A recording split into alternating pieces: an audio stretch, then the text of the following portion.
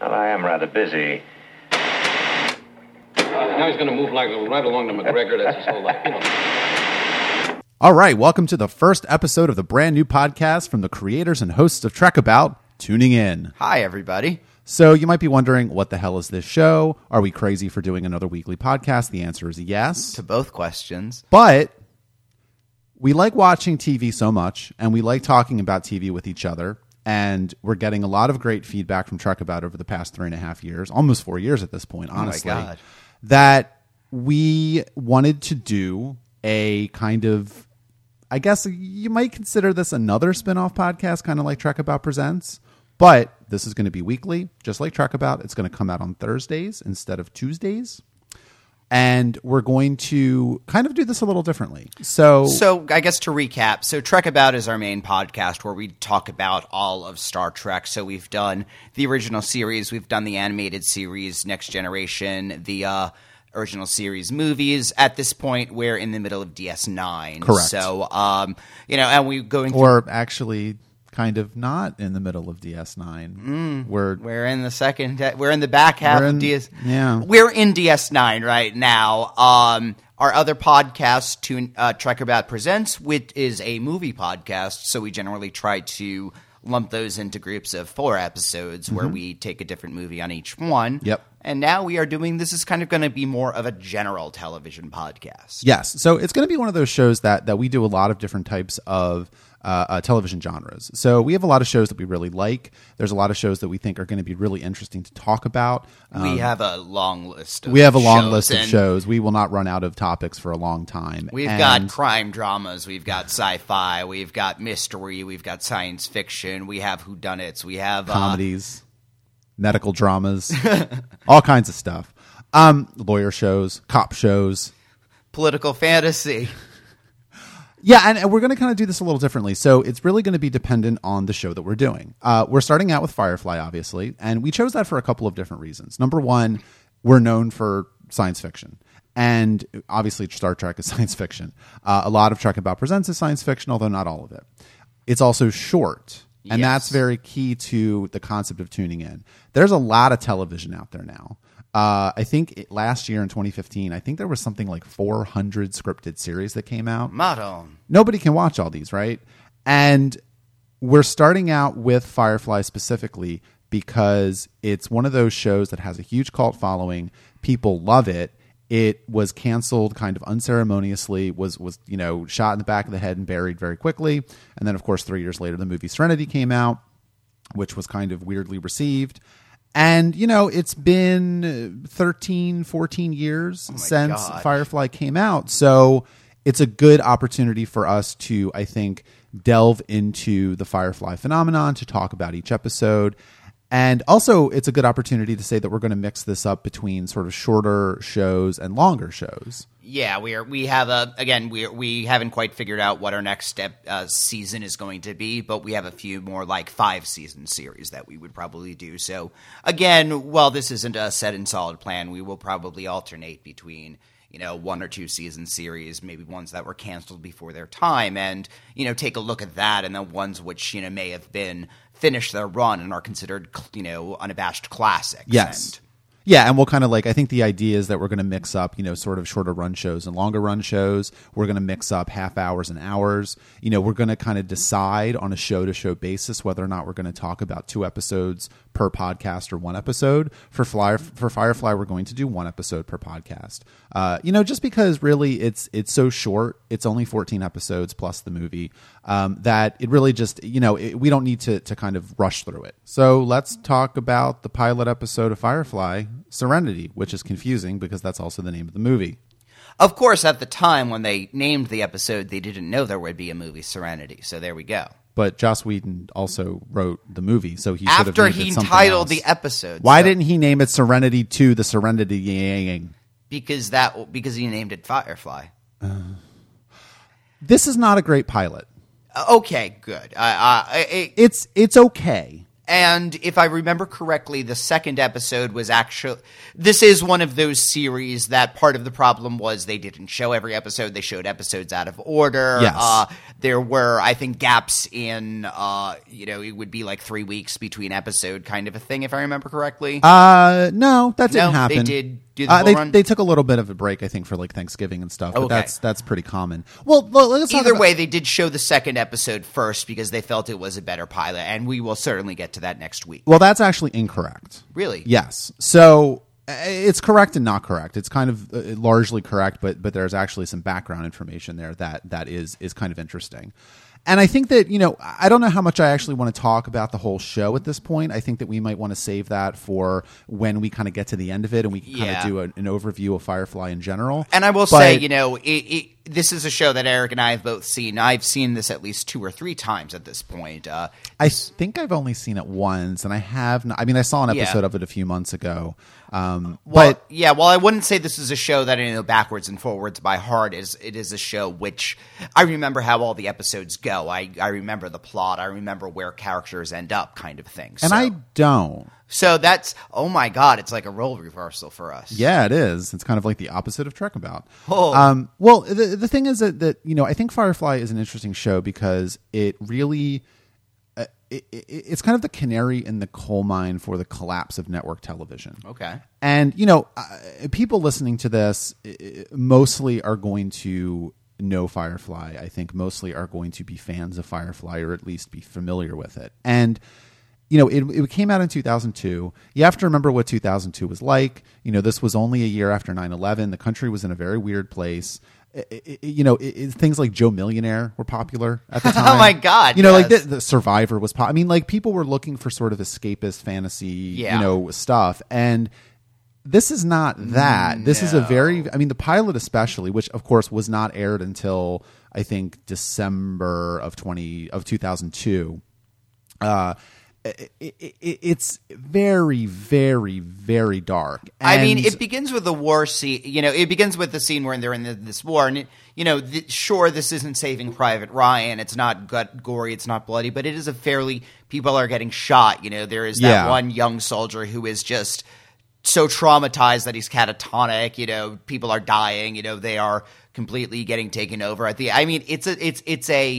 it's very bleak. It's fairly violent. It is a very dark beginning, and the rest of the episode stays kind of that way.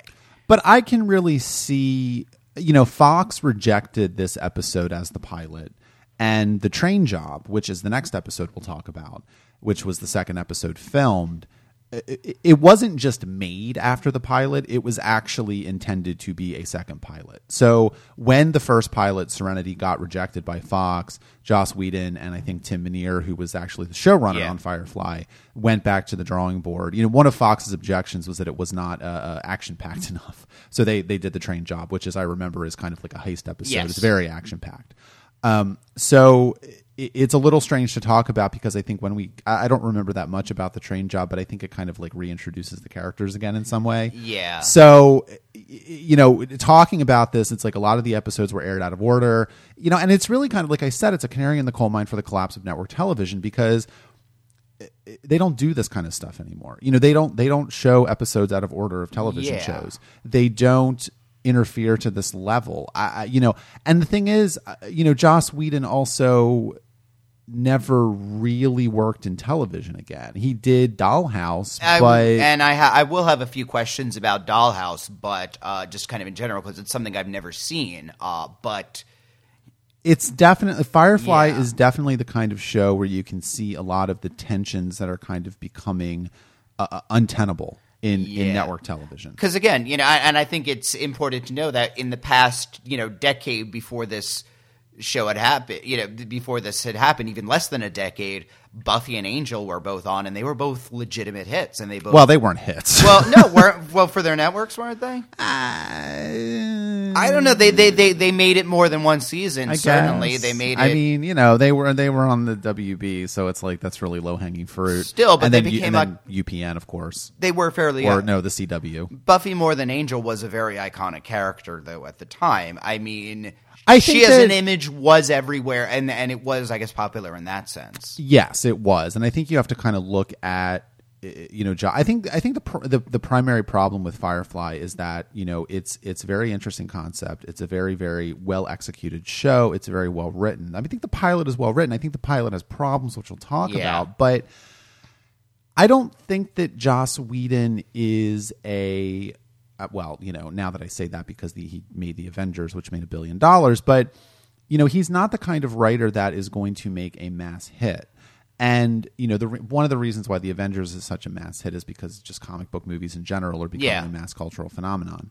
And that mostly has to do with like things that are totally outside of the scope of this podcast. But and so looking at Firefly, kind of like he leveled up. He went to Fox, which was a bigger network. He got a nice development deal from them. He came up with this interesting concept, but it just didn't do well.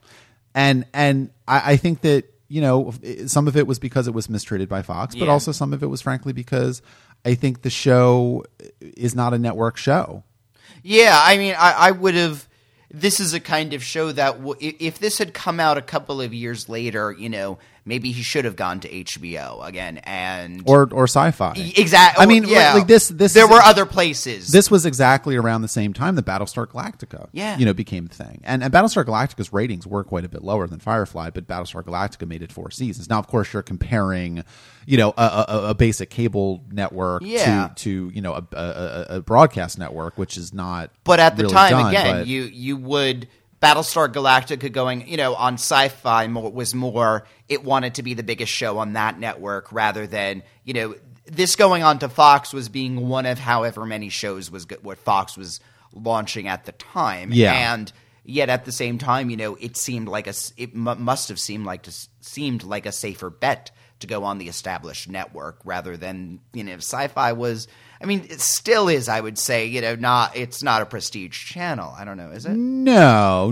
And they definitely are trying to get back to that. I mean, The Expanse, for example, got a lot of press. Yes. The Expanse also, I think, got less than 1 million viewers an episode. Yeah. Which is just how that's just par for the course. But that's how things go. That's the kind of thing that a network like Sci-Fi makes a series. It knows that going in. Yeah. It knows what its, user base is really. Yeah.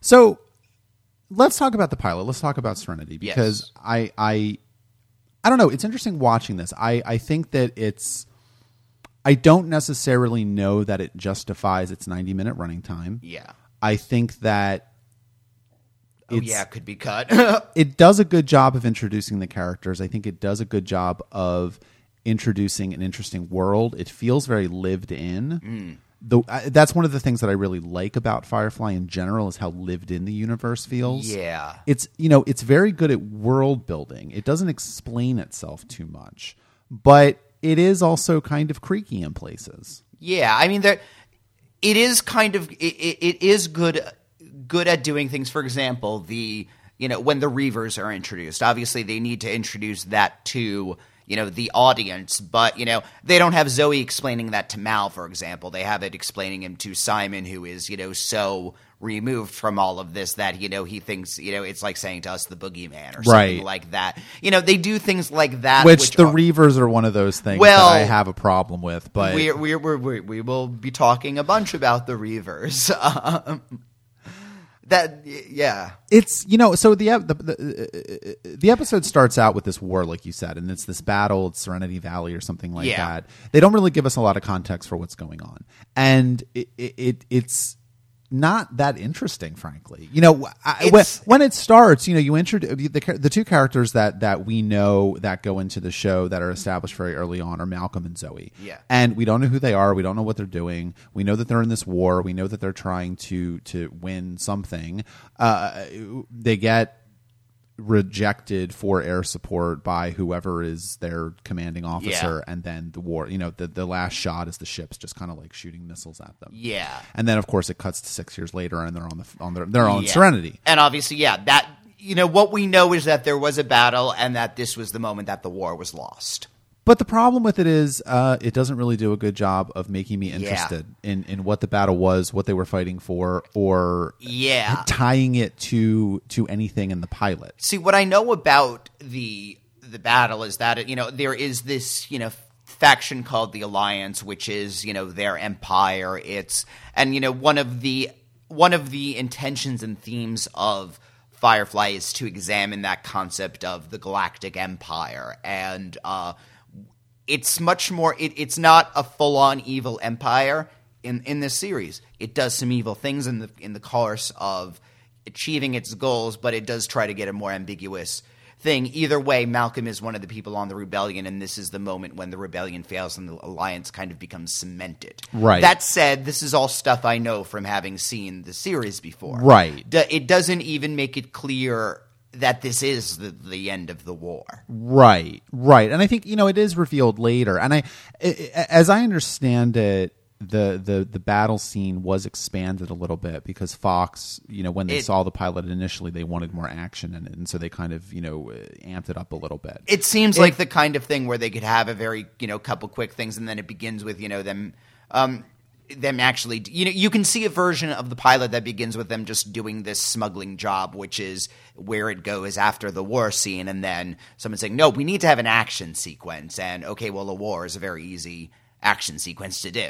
But I don't think that opening the pilot with the battle adds anything to it. Yeah. I don't think it tells us anything, and it's completely acontextual, and I don't know why it's there. And I don't mean to be harping on this so much because it's only 5 minutes at the very beginning of the pilot, but I think it is indicative of kind of the way that Joss Whedon was thinking about this show and kind of the pressures that he was under, I think. Well, something, let's talk about Star Wars, because at the beginning we have the Empire taking, and Darth Vader taking. Now, not only do we know from the costuming that Darth Vader is a very bad person, that, not only do we know that we are on Princess Leia's side from the second we see, that's visual stuff, but there's also that lovely text crawl at the beginning, which sets up the scene in a very, this is the kind of show that maybe it would have been very helpful to have just a, couple, in the year, whatever,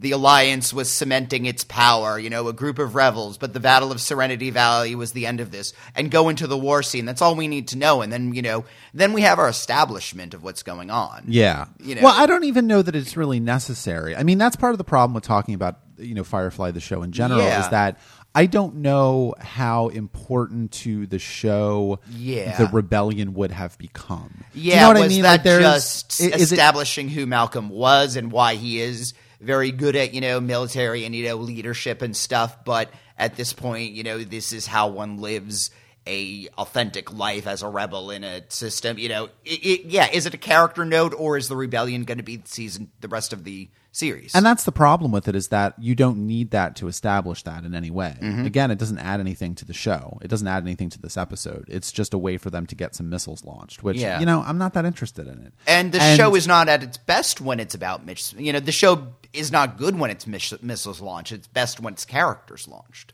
Yes, exactly. I think the pilot really takes off when they get to, I think it's Persephone, and yes. And then it starts to meeting, breathe. Yeah, you get Shepherd Book, and you get Simon, and you get River, and Once you spend 5 minutes, when Kaylee is wonderful. She's everybody loves her from the second they see her. They do a very good job of this is exactly who this woman is. Wash, he's playing with the dinosaurs. We know exactly who he is. Zoe and Mel, we see them as, we have had the scene where we see them as ex-soldiers, and now we see them as professionals on a heist job. It does a very good job of establishing who these people are. It just takes a little too long to start that process. It does, yeah. And I do think that I do think that Malcolm's experiences on the losing side of a war are important to the show, and would have been even more important to the show if it had gone, for 7 seasons in a movie. But I don't know to what degree the pilot does a good job of establishing that. And I think that actually, interestingly enough, the pilot does, of all the characters, I think that the pilot does the worst job of establishing Malcolm as a character. I would say that he is kind of flat in this. He's very flat. He's very stern for no reason. There's very little context given for his actions. we know him as they're trying to establish him as the kind of person who he's gruff and an asshole to anybody who isn't part of his family.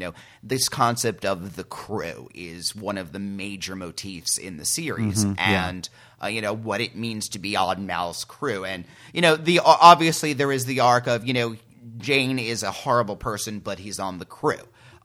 He doesn't like Simon, and, he doesn't trust River, but at the end, he has come to appreciate them, and, offering the spot on the crew is obviously him saying, you are something to me. Yeah. And, that's all we know about him, but it seems, just based on this episode, it seems to really come out of nowhere.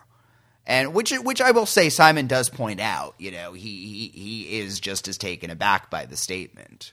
Yeah, absolutely. And I think that again, that's why the pilot isn't as successful as it perhaps it could have been, because a lot of what happens because it has to happen. Yeah. You know what I mean? Like there's a degree to which there's a level of sort of plot convenience to this. And I don't really understand. The problem is I don't really understand. Like, perfect example, what you just said. I don't understand why Malcolm let Simon and River stay on the ship. And well, I think part of that does have to do with Kaylee. I mean, the scene where she is, saying, look, he was going to take care of me no matter what, and she basically tells Mal to go easy on him. I mean, it's made very clear that everybody on the ship does love her. And if she does, she feels something for Simon, and, obviously, whether or not that's a crush we'll talk about. But, she likes him. And if Kaylee says, no, like this guy, keep him around, he's all right, that I think does count for something, which is part of how being on Mal's crew works. I suppose that's true. And I think that, if you can say anything about Malcolm as a character in this episode particularly, it's that the one thing that really shines about his character is that he is loyal to his crew. Yes. And that is something that obviously becomes important to the show as it goes on. That said, I don't get a good sense of the decisions that he's making. Yeah, and that loyalty seems earned cheaply. It does. And also the problem with it is that I'm fine with an ambiguous show that doesn't give me the internal logic of why a character is making a decision, but I have to feel that there is an internal logic to it that I just don't know. And it just feels like Malcolm is making decisions because these characters are in the opening credits. I mean, he is. You know what I mean? I would say he does have an amount of capriciousness to him. He does have an amount of irrational stubbornness to him. Sometimes, I mean, I guess, maybe that will be the question that we ask about Malcolm Reynolds. Do we buy his capriciousness? Do we buy that he is the kind of person who is going to do the worst idea just because someone tells him not to? I don't know. Yeah, because in the pilot, I will say that hasn't sold me. You're right. No one on the ship wants Malcolm to just leave River and Simon on this planet that they're in at the end, because, it's made very clear they can't survive 5 minutes. But that said, most of the people on the ship would think that, all right, the right thing we'll do, we'll convince Mal to, we'll drop them off at the next, space station, and, they'll have to find their own way, but at least, it's in channels that he understands. And, but he takes them on the crew. It is a bad idea for them to be harboring a known fugitive, even if he is a brilliant doctor. It is a bad idea for them to have River, who is mentally extraordinarily unwell and very unstable, and not in a situation which is, people get shot in front of her. She is held at gunpoint in this episode. It's not a good environment for her to heal in. And he seems to do this just out of his own, it's what the hell else to do, Malcolm is making decisions, I think, that are both looking at the long term and looking at the short term. And, there's a tension to the character in this episode and Zoe seems to be sort of a moderating influence on him to some degree as well. We can't forget that. I mean, it's not that is the one thing I think that the opening scene does that is important, is it establishes that of all the characters that we meet, Zoe and Malcolm have perhaps the longest history together. Yeah. That said, there's a tension to the way that Malcolm is making decisions in this episode where he's very, very he's trying his hardest to think about the long-term ramifications of what he's doing. He doesn't want to keep Simon on the ship. He wants to get rid of him.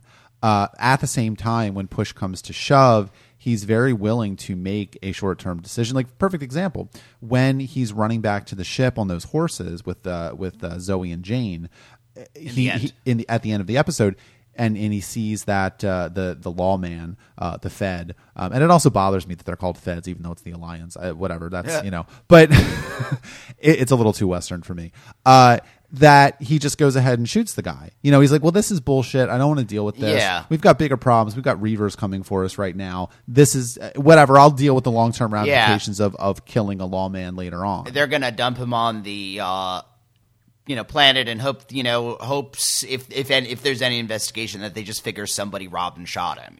And it's very best. And it's very possible that the show does establish that the Alliance has almost no presence on these sort of border worlds or whatever you want to call them, or frontier worlds, and so it's very possible that they'll never find him, and he'll just have disappeared.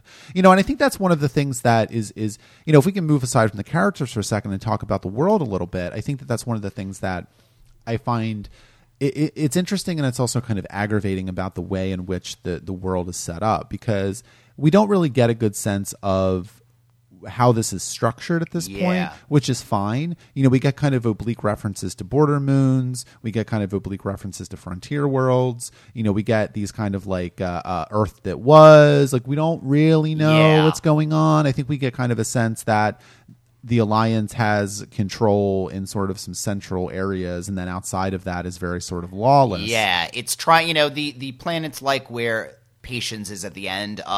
You get the sense they're attempting to expand their borders, but they aren't actually.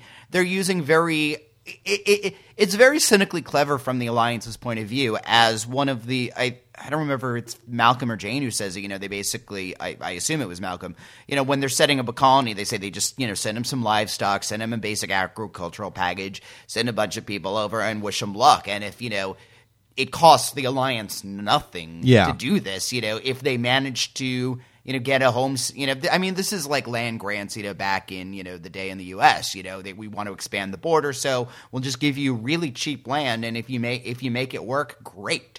If you don't, well, there's someone else who's going to, try it, or we'll try it and there else. is, and I don't know, but you could extrapolate. Okay, maybe there are, resource problems on the central planets. And they're just sending people out because they don't have enough food to feed them all, or they're getting overpopulated. I don't know. We'll see what happens. And I think that if I remember correctly, the movie Serenity does kind of open with a more, thought out explanation of what exactly is going on. It's a little more exposition-y than this is. And I'm not really a fan of pilots that are, super exposition-y, but I think that this one does. It goes a little too, closely to the line of not explaining enough. The questions don't. It's one thing to make a series that has a lot of mysteries and questions and things that we're not sure about, but at the same time, this feels like it's a little too ambiguous. It's a little too unthought out, which. Is not the case with this universe. If you asked Joss Whedon at the time of writing this episode, all right, tell me everything about the Alliance, you'd be sitting there for the rest of the day. He has thought these questions out. And certainly, we don't want to overwhelm the viewer with all of this right away, especially if, again, the point of the series is these characters, and the thing that people love about the series is the characters, and we want to get into that right away. Fine, and parcel the other stuff out. And that's where, and to be clear, that is where Joss Whedon shows do shine. Yes. If you look at Buffy or you look at Angel, those shows were not super interested in extensive world building beyond the just very, very central characters. Yeah. Which is okay. You never get a sense of how, Buffy's Watchers were really founded, even as you're meeting the Watchers Council. You know? Right. But it doesn't matter, it's not as much about its plot and its world as it is about its heroes and its villains. You have these really wonderful villains like the Mayor and Glory, but their history doesn't really need to make as much sense. Right. And I think that's kind of, the elephant in the room, of course, is Firefly as a reaction to Star Trek. And, I don't know what Joss Whedon's history with Star Trek is. I don't know if he watched it. I'm not a big Joss Whedon, fanboy. I don't pay super close attention to him or what he says or what he's interested in. But I'm not saying that to be a jerk. I just, he's fine. But I'm not like a Joss Whedon. I don't know a lot about him. So I think that's kind of where Firefly, I think, falls down to is it's a very, and I have kind of this problem with Battlestar Galactica. I have this problem with Babylon 5, which is that, yes, it's unfair to compare any show set in space with Star Trek, but the Alliance is the Federation. And the Alliance is the Federation based on someone's impressions of the Federation who does not watch Star Trek. That's the thing. That's the thing I'm starting to find out about these things that are trying to approach the Federation again in this sense. Yeah. Because Deep Space Nine is doing an outside view of a more objective view of the Federation, one which acknowledges the problems with the Federation based by people who know the Federation extraordinarily well, inside and out, and who love it and know its own faults. This is somebody who doesn't really know quite what the Federation is, but has some general ideas and is just kind of talking about something else. Well, and also I think too, it's Joss Whedon went on record as saying that his conception of Firefly was, he wanted to do a futuristic space show where all of the sort of problems and personality tics and these kind of things were going to be pretty much the same in the future. And I think that that's wrong. There's definitely a strain of science fiction, especially television science fiction. And I think that, you could argue that, Star Trek has a lot of virtues. I think especially with, sort of TNG, having a sort of a lived-in feel is not one of them, and I don't get a good sense of what the culture is like, and I don't get a good sense of what the society is like necessarily. Yeah. And I think it's also instructive to remember that Firefly is about Firefly is about the outrageous Akana. Firefly is not about the Federation. Do you know what I mean? Yes. And so we have to remember that too. But it's really that I don't, so there's that strain of science fiction, and then there's sort of the strain of science fiction that's more kind of in the Babylon 5 or Firefly vein, where it's modern day America extrapolated out to 500 years in the future. And that's not super interesting to me either. It's like, show me something different. And especially with Firefly, where it is doing this very sort of Western spin on it. Yeah, it to the degree where it's not just Western influenced, but they're wearing Western outfits. In some ways, it almost seems like it's taking a page from like Canticle for Leibowitz, which is, it's far in the future, but everyone's dressed like, monks in a medieval monastery.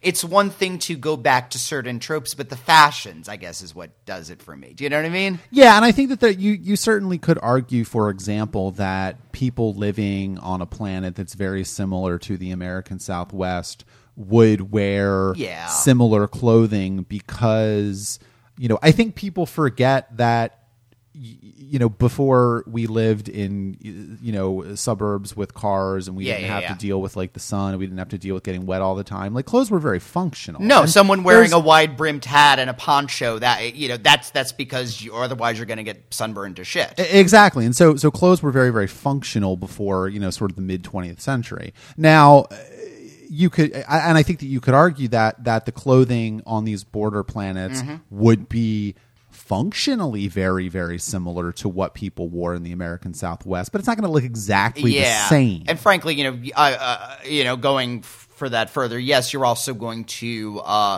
you're probably manufacturing it through the same methods. You get the sense there is a lot of stuff made by hand on these worlds. These are not they're not replicating that these hats, they're making it so they have cattle, they're going to skin the cattle and make leather, and there are only that it is true, right?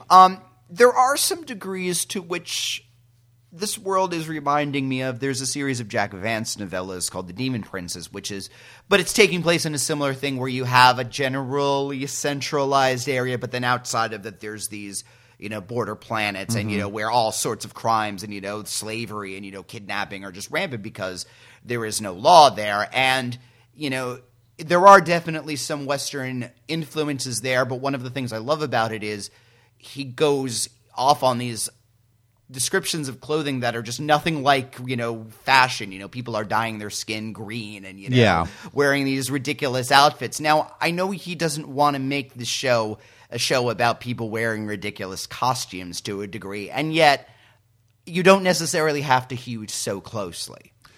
Yes. And and it's funny, I think that Joss Whedon would actually agree with us. One of the, in doing a little bit of preparation for talking about the pilot episode, he was very clear in saying that they didn't necessarily want to, film all the outdoor scenes in places that looked exactly like, Arizona, but it was just but he was like, well, I just don't want to make it. And there's because the thing he said specifically was like, I don't just want to dye the sky orange and make it a weird planet, which is kind of like a dicky thing to say, because that's what Star Trek was doing in the 60s. And, there is a degree to which you're making a science fiction show. You should make the planet look not like Earth. Yeah. Like, at the same time, I mean, there is a sense of grasping towards a lost past that is inherent in making these planets like Earth. Now, of course, and maybe it's very interesting that this is coming out a year after 9/11 when, America really did start to have to reckon that it's not the only country in the world,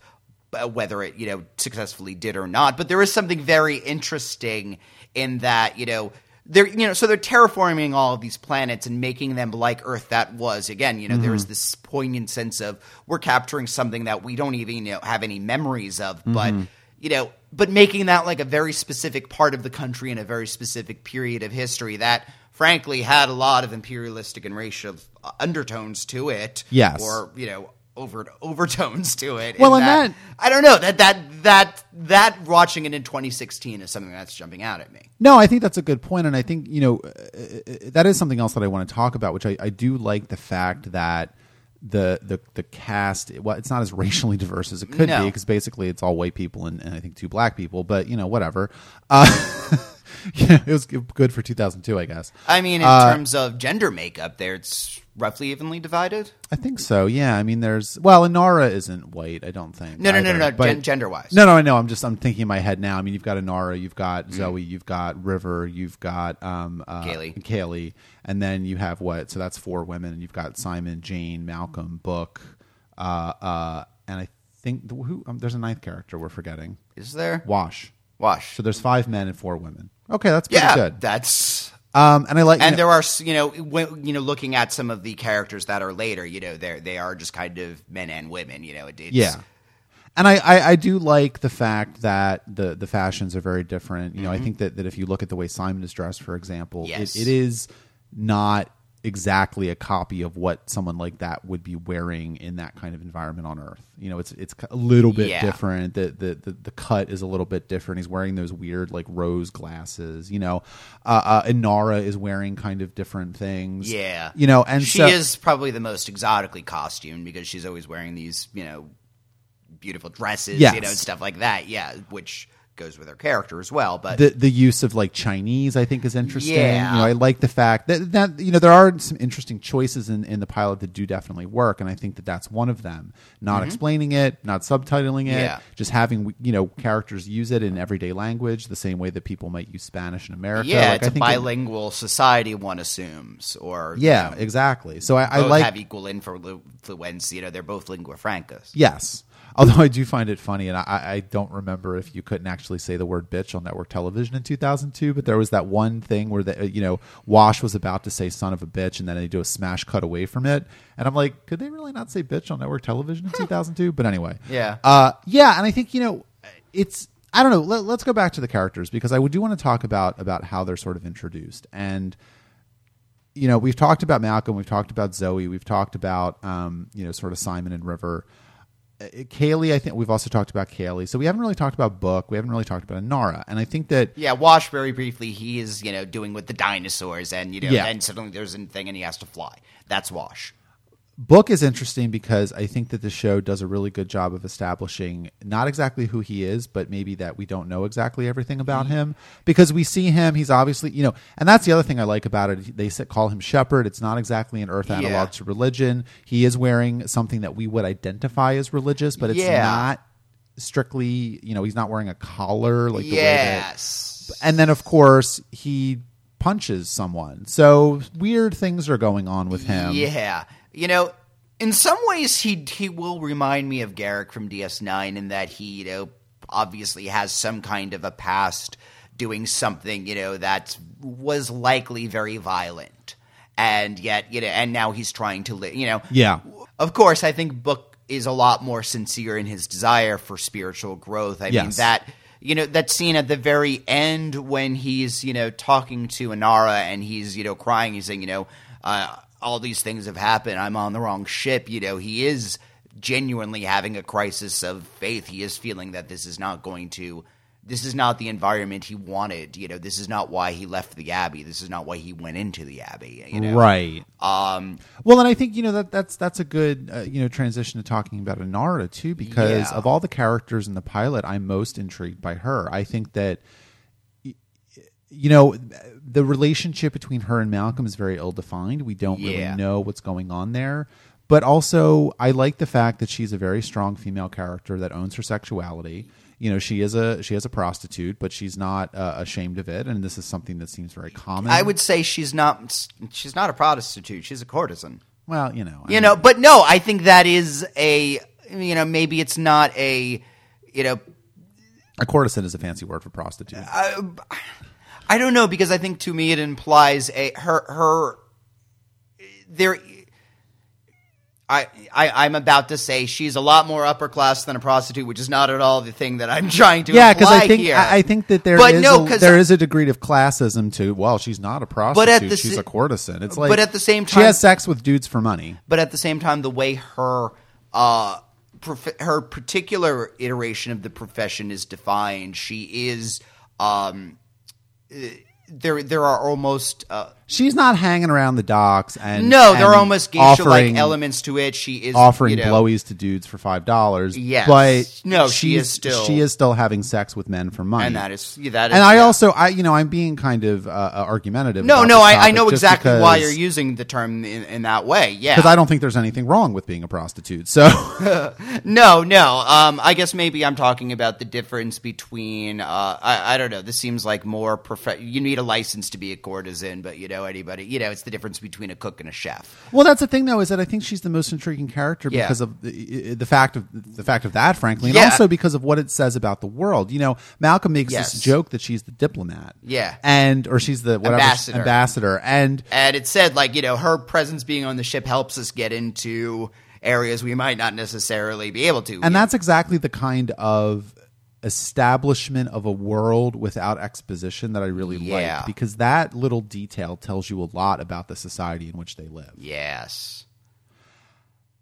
And I also think that she's also the character that has the most success in navigating all of these different types of characters. Yes. In a real way. I mean, you could argue that Kaylee is sort of the I don't know. She's the little sister. Yeah, she's the little sister of the ship.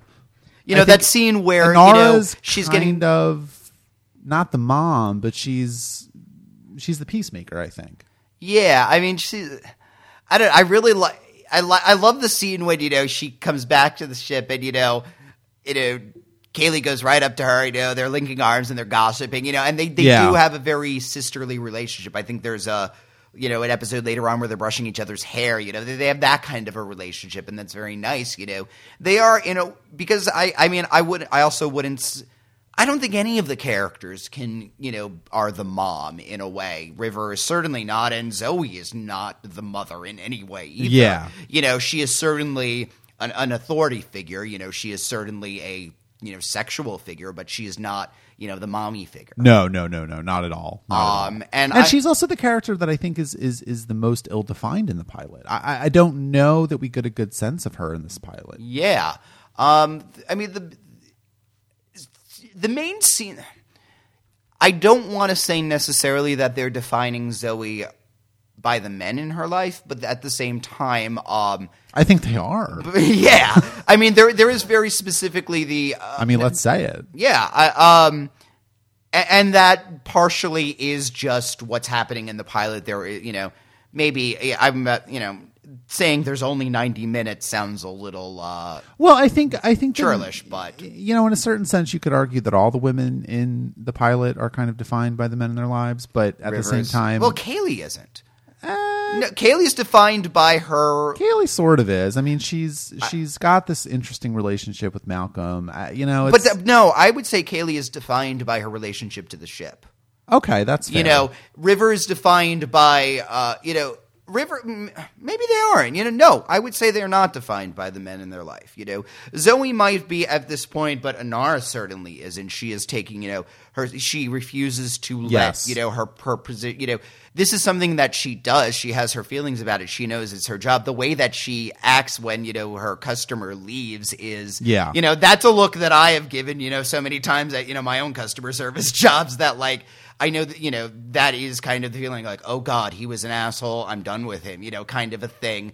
But, River is, not, I wouldn't say River is defined as Simon's sister because, it's made very clear she is brilliant. She is broken, and one of the reasons that I do think it is because there are certainly problems with if you have one female character and she's broken or she's a hooker or, whatever, or she's the ice queen as Zoe is. I don't know if I would argue that Zoe's the ice queen. No, ice queen isn't really a right word, and especially the way that she is. She's masculine.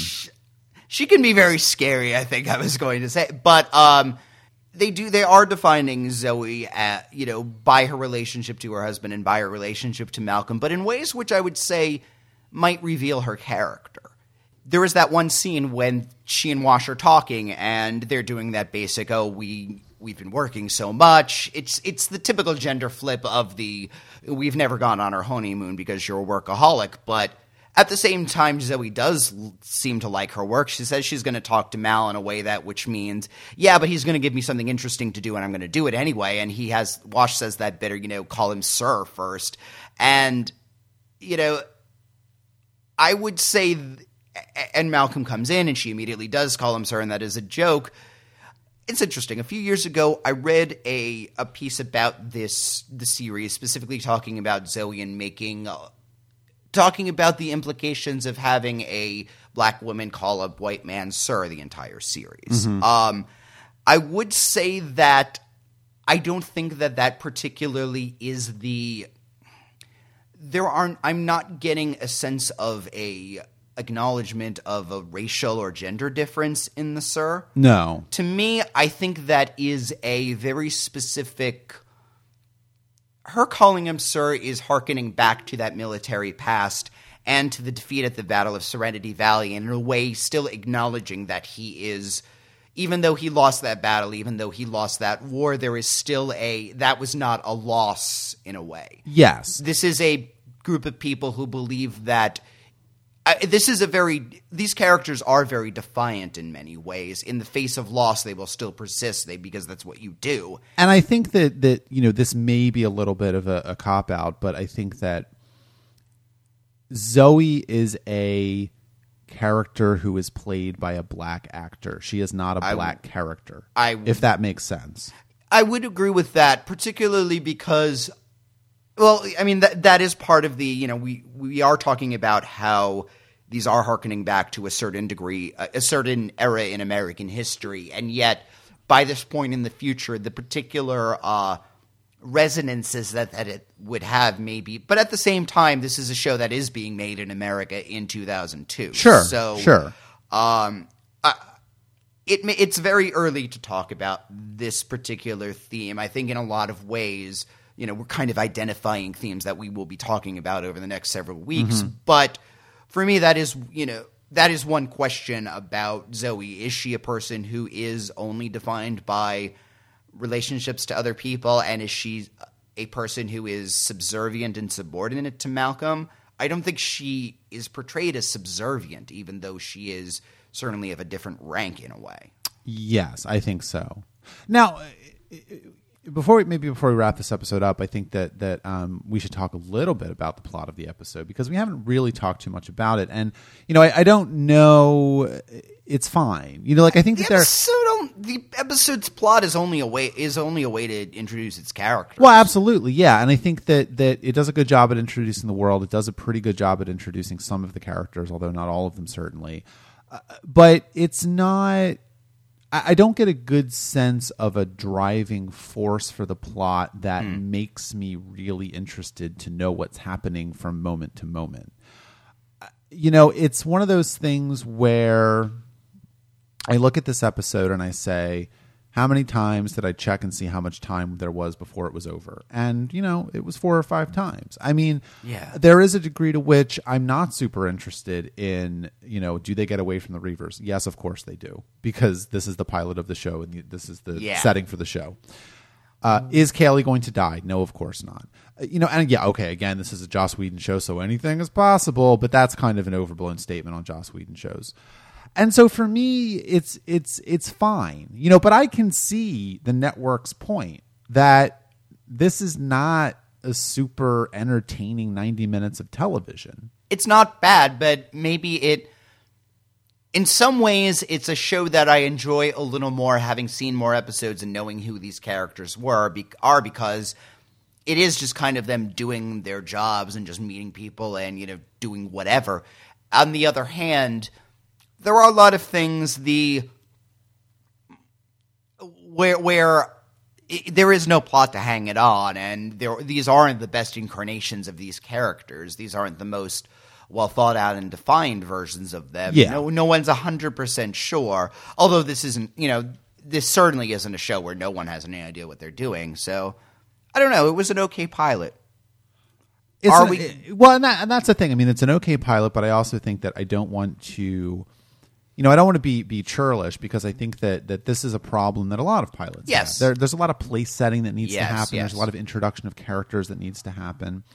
And I also think that it's going to be really instructive to discuss The Train Job next week, because that was explicitly written as a second pilot. Does this do a better job of explaining everything? Right. Does that episode do a better job of introducing the characters? Does it do a better job of telling an interesting story? I recall that it does. Yeah, this is kind of one of those long, sprawling intro tracks that's like 15 minutes long and it goes nowhere, and then track 2 is the big hit single, maybe. Is that the case? We'll find out. Yeah, I think so. And I think that it's going to be interesting for us to discuss a show that is short and was cut down before its time. Yeah. One of the questions that I will be again, I'm talking a lot about questions that I'm going to be watching this show for, but I think one of the things I want to ask is this a wasted potential, or the fact that it only goes one season and we know really doesn't go anywhere further? How does that feel? I mean, does this feel like, do I feel satisfied after Serenity? Did they tell this story as well as they could, or is it worth watching Firefly in 2016? Well, that's the thing. I think that one of the things that we would like to do with this show is, all of the shows that we're going to talk about, I think, are going to be shows that ultimately are worth watching. I don't necessarily think that we're going to get to the end of this and say Firefly is shitty, don't watch it. Yeah. But we don't want to waste anyone's time. I think that the point of tuning in is to, one of the things that I want to do once we finish a show is kind of compile a master list on tuningin.com and come up with, like, is this an essential show? Yeah. Is this kind of like, if you don't have anything else to watch, check it out. Maybe we could. What might be cool is if we if you're gonna maybe you shouldn't watch all Firefly, but these 3 episodes are really good. Yeah. Yeah, I think so. And so if there are a couple of episodes, because that is a big thing with a lot of TV series. How do you, Babylon 5 is something we've mentioned. What's the one if you want to show one episode of Babylon 5? Well, the first season does a lot of plot stuff, but was not a very good thing. Right. What are the episodes of a series the rest of Babylon 5 is not very good either. But. Well, I wonder if you folks will find out our takes on Babylon 5. That's all. I'm just going to spoil that. I know, after saying that we're only going to do shows that we think you should watch, then we're going to do Babylon 5. Yeah, we'll see. And I think that it's going to be a good ride over the next, this is episode 1. We're done. So the next 14 episodes now. Yeah. All right. Well, if you have any thoughts on this first episode of Tuning In, please go to tuninginshow.com and leave a comment on the post for this episode of the podcast. We are on iTunes. Please leave us a rating, especially since this is a brand new podcast. If you've rated Trek About before, if you've rated Trek About Presents, please go to iTunes and rate Tuning In. Thank you. If you've done neither of those things, please go to iTunes and rate us positively. And if you've never listened to either... We are also on Twitter, Facebook, and Instagram, and we are Tuning In Show in all those places. Next week... we will be talking about the second pilot, oh my God, of Firefly, The Train Job. So we'll see you then. Mac, why do you...